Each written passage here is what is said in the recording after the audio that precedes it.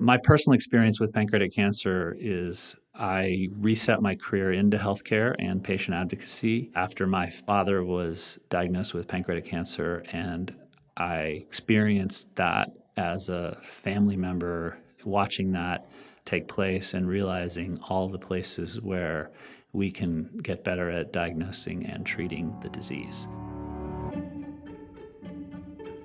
This is The First Line of Defense, Primary Care Clinicians and Early Detection of Pancreatic Cancer. This podcast is brought to you by the Kenner Family Research Fund, focusing on collaboration and information sharing as a way to make earlier interception of pancreatic cancer a reality.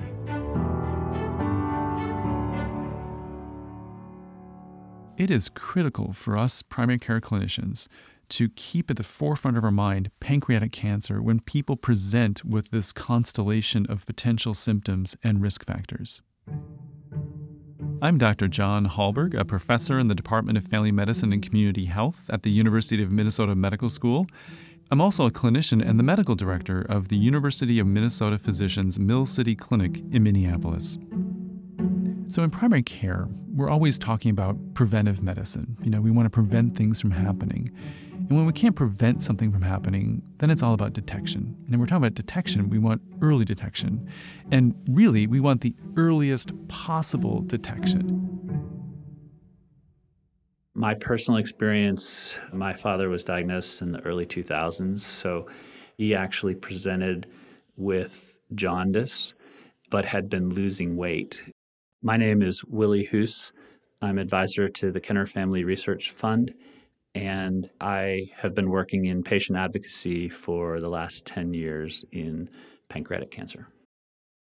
The jaundice is a relatively late event as the tumor grows enough to block the output from the liver and causes backup of the bile, and then that causes the jaundice. So he was fortunate enough where his tumor grew in a place that blocked that flow early. So he got jaundiced and turned yellow really quickly and was fortunate enough to have surgery and caught it early. But back in that era of treatment, the treatments still weren't good, and even that early diagnosis didn't have as good of an outcome as it does today, making the early detection even more important than it was back then.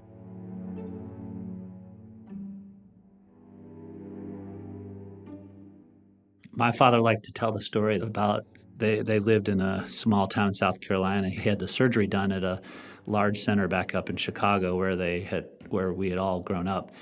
And 6 months after, he's walking through the small town in South Carolina, and he ran into the physician who had diagnosed him. And he said, "You're still alive?" And, that's not the comment you want from your physician, right?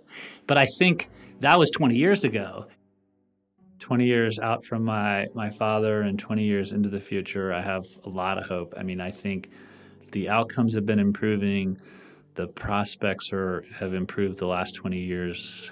Having the Kenner Family Research Fund and PanCan and all the researchers who are working on early detection, the fact that those efforts are going and there's progress being made, that's more than hope. That's evidence of progress, and I think it has the opportunity of accelerating and really finding some things to implement soon.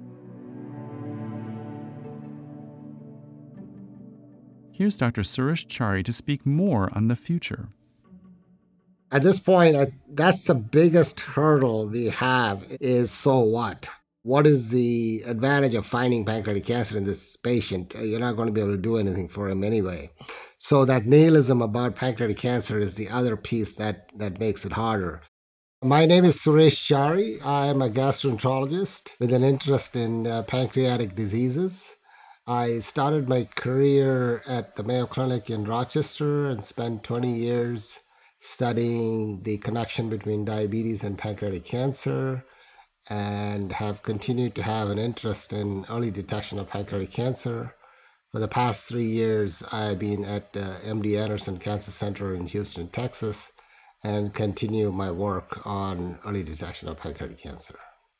We believe that the earlier you diagnose pancreatic cancer, the more therapies the patient can get and the more likely the patient will do better. And there's enough data to support that. The mindset regarding the dismal outcome of pancreatic cancer also needs to be worked on, and education has to be there to bring home the point that early detection will lead to better outcomes. The goal of early detection initiative that is sponsored by Pancreatic Cancer Action Network is to show that intervention in new onset diabetes will detect pancreatic cancer early. And the interventions that are used in early detection initiative, I'll call it EDI for short, are first the application of the NPAC score. The NPAC score stands for Enrichment of Pancreatic Cancer in New Onset Diabetes. And the score is based on the person's weight, the rate of rise of A1C or glucose, and the change in the weight of the patient. Using these three parameters, a score is calculated, and the first intervention in EDI is to stratify patients based on their NPAC score. The second intervention is a CT scan. And so those who have a high NPAC score are invited to undergo a CT scan. And the goal of EDI is to show that if you take patients with new onset diabetes, apply the NPAC score, and those who have a high NPAC score, if you do a CT scan, you can detect pancreatic cancer earlier than would otherwise happen.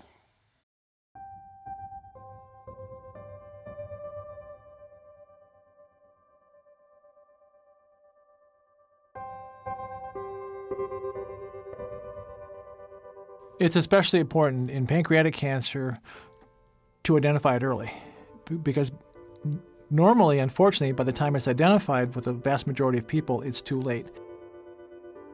Hi, my name is Scott Nelson. Early detection is key with pancreatic cancer because if it's not caught early, it involves itself with other organs in the body and makes it impossible to have the surgery. And the only way you can really get rid of pancreatic cancer is through surgery. So the whole goal is to get the tumor to the spot where you can have the surgery. And if you don't catch it early, it's incredibly difficult to do that. And that's why the survival rate is so low for pancreatic cancer. Currently, I believe it's 12%.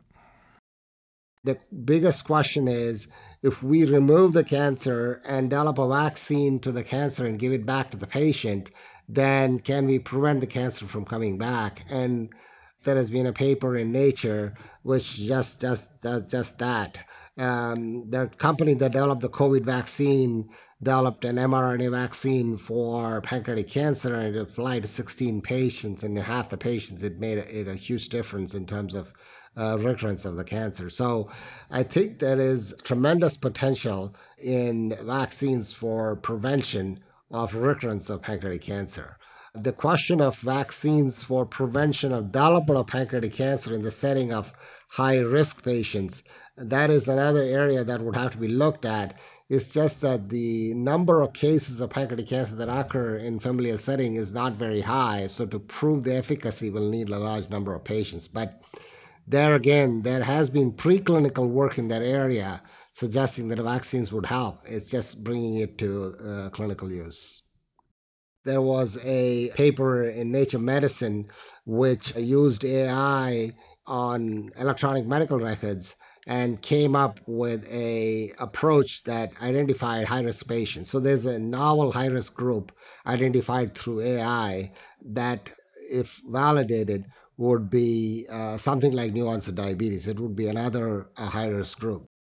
Finally, in finding the lesion, there are now a number of groups looking at these so-called negative CT scans. Like 6 months before the cancer, the pancreas appears normal on CT. But an AI technique called radiomics can be applied to this pancreas. One of the big applications of AI is in the field of radiomics, which is a science of applying artificial intelligence to images obtained through CT scans or MRIs or other imaging techniques.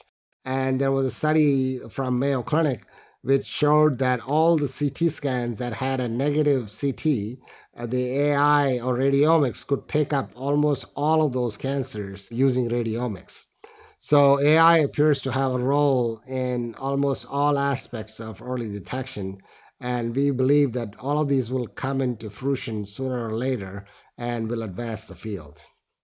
The CT scan captures a lot of details about the physics of whatever it's imaging beyond what the eye can see.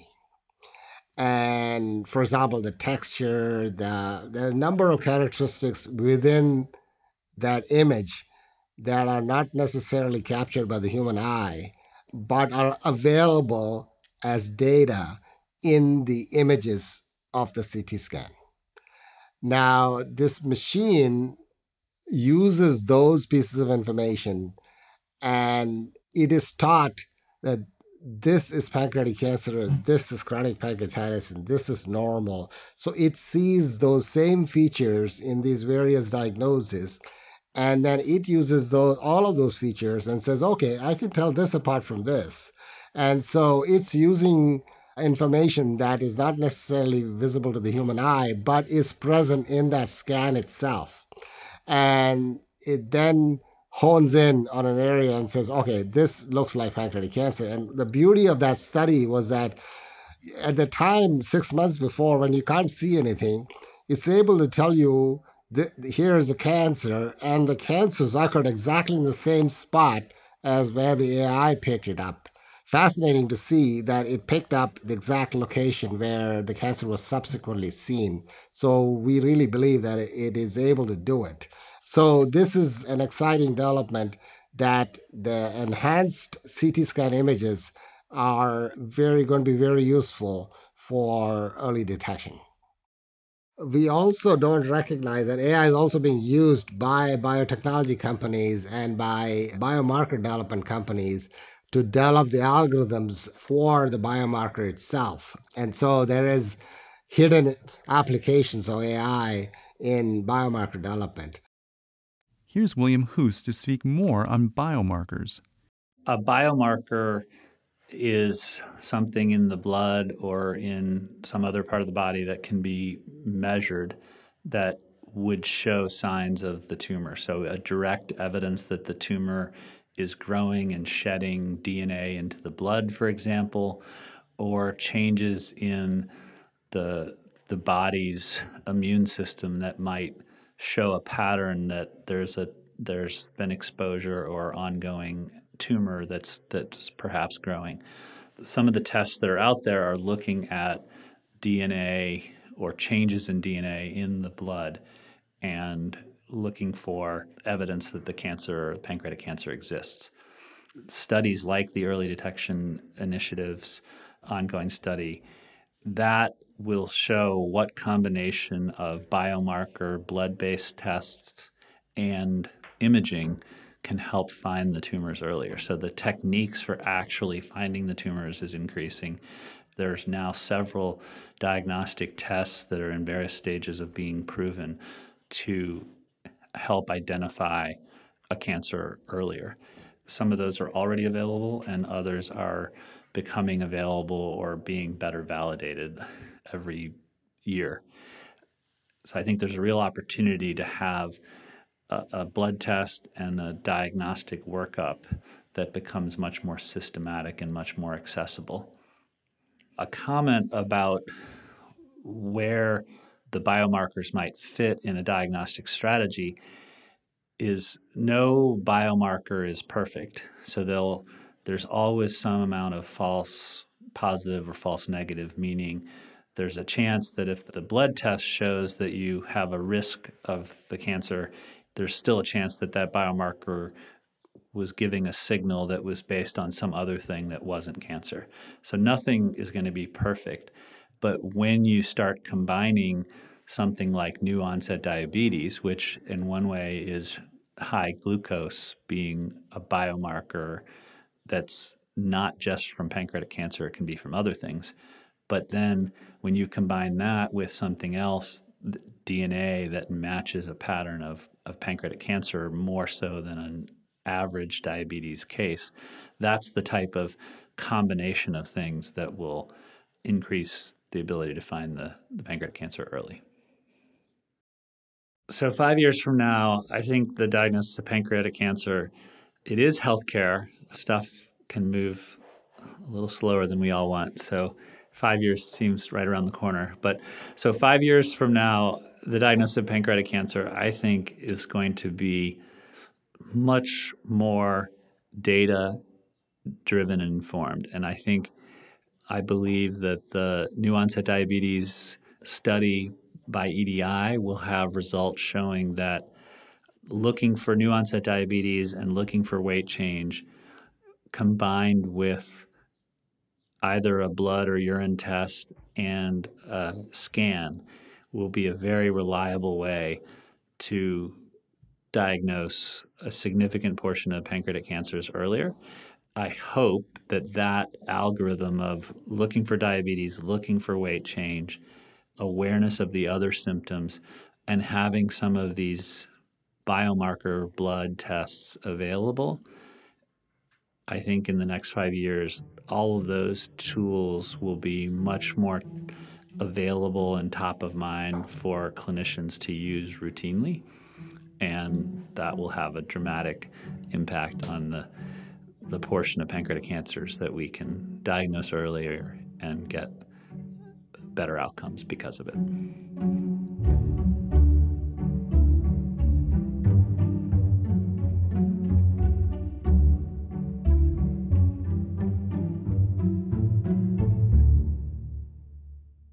And the clinician side, yeah, it seems so simple. You just deeply listen and you read the room and you read the patient, but we all know that's not that easy.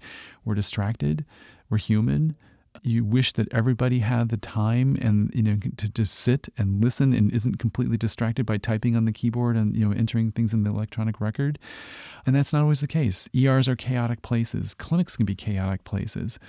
But it's on us. We have to figure out. And when I knock on that door, when I go see somebody behind that exam room door, it's like theater, right? Curtain up. I have to put whatever's on my mind aside and be present and really listen to this patient that's in front of me.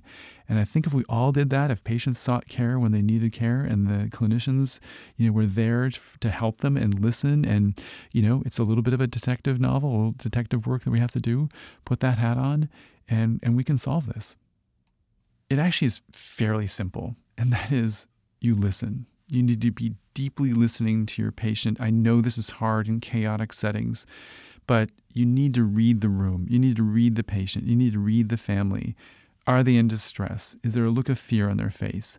They know themselves better than anyone else knows, and if they're telling you that something is wrong, you need to listen. And then you need to look, and you need to look at the body language. You need to look at the eyes, look at the skin, do your exam, get your lab tests, if necessary, get the imaging, and it comes together. I mean, it sounds so simple, and I know it's not, but I think that we just need to be present. And this is why I love primary care. It's why I love family medicine. In my better days, I say that I get paid to listen to stories. But by listening to stories, you make diagnoses and you make connections. We've heard a lot about important research in the field, but it really comes down to listening to the patient. Primary care clinicians have an important role to play, but it's not easy. Thank you for listening to this episode on how pancreatic cancer screening is being transformed. There is hope for the future of early detection with biomarkers and AI. Not only is early detection increasingly more feasible, it makes a significant difference in survival.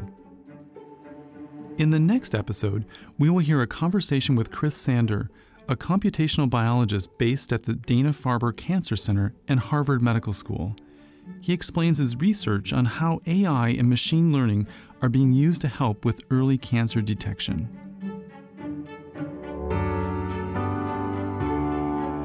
Thank you for listening to The First Line of Defense, Primary Care Clinicians and Early Detection of Pancreatic Cancer.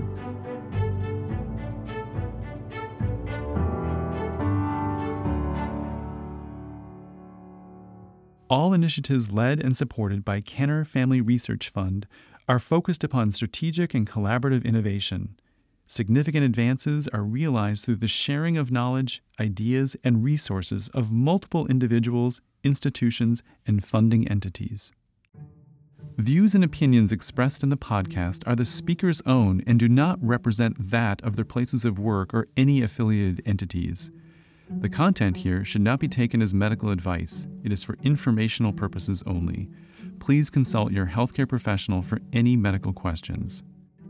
Neither KFRF nor any of the experts included in this podcast shall be held liable or responsible for any errors or omissions on this podcast or for any damage you may suffer as a result of failing to seek competent medical or health advice from a professional who is familiar with your situation.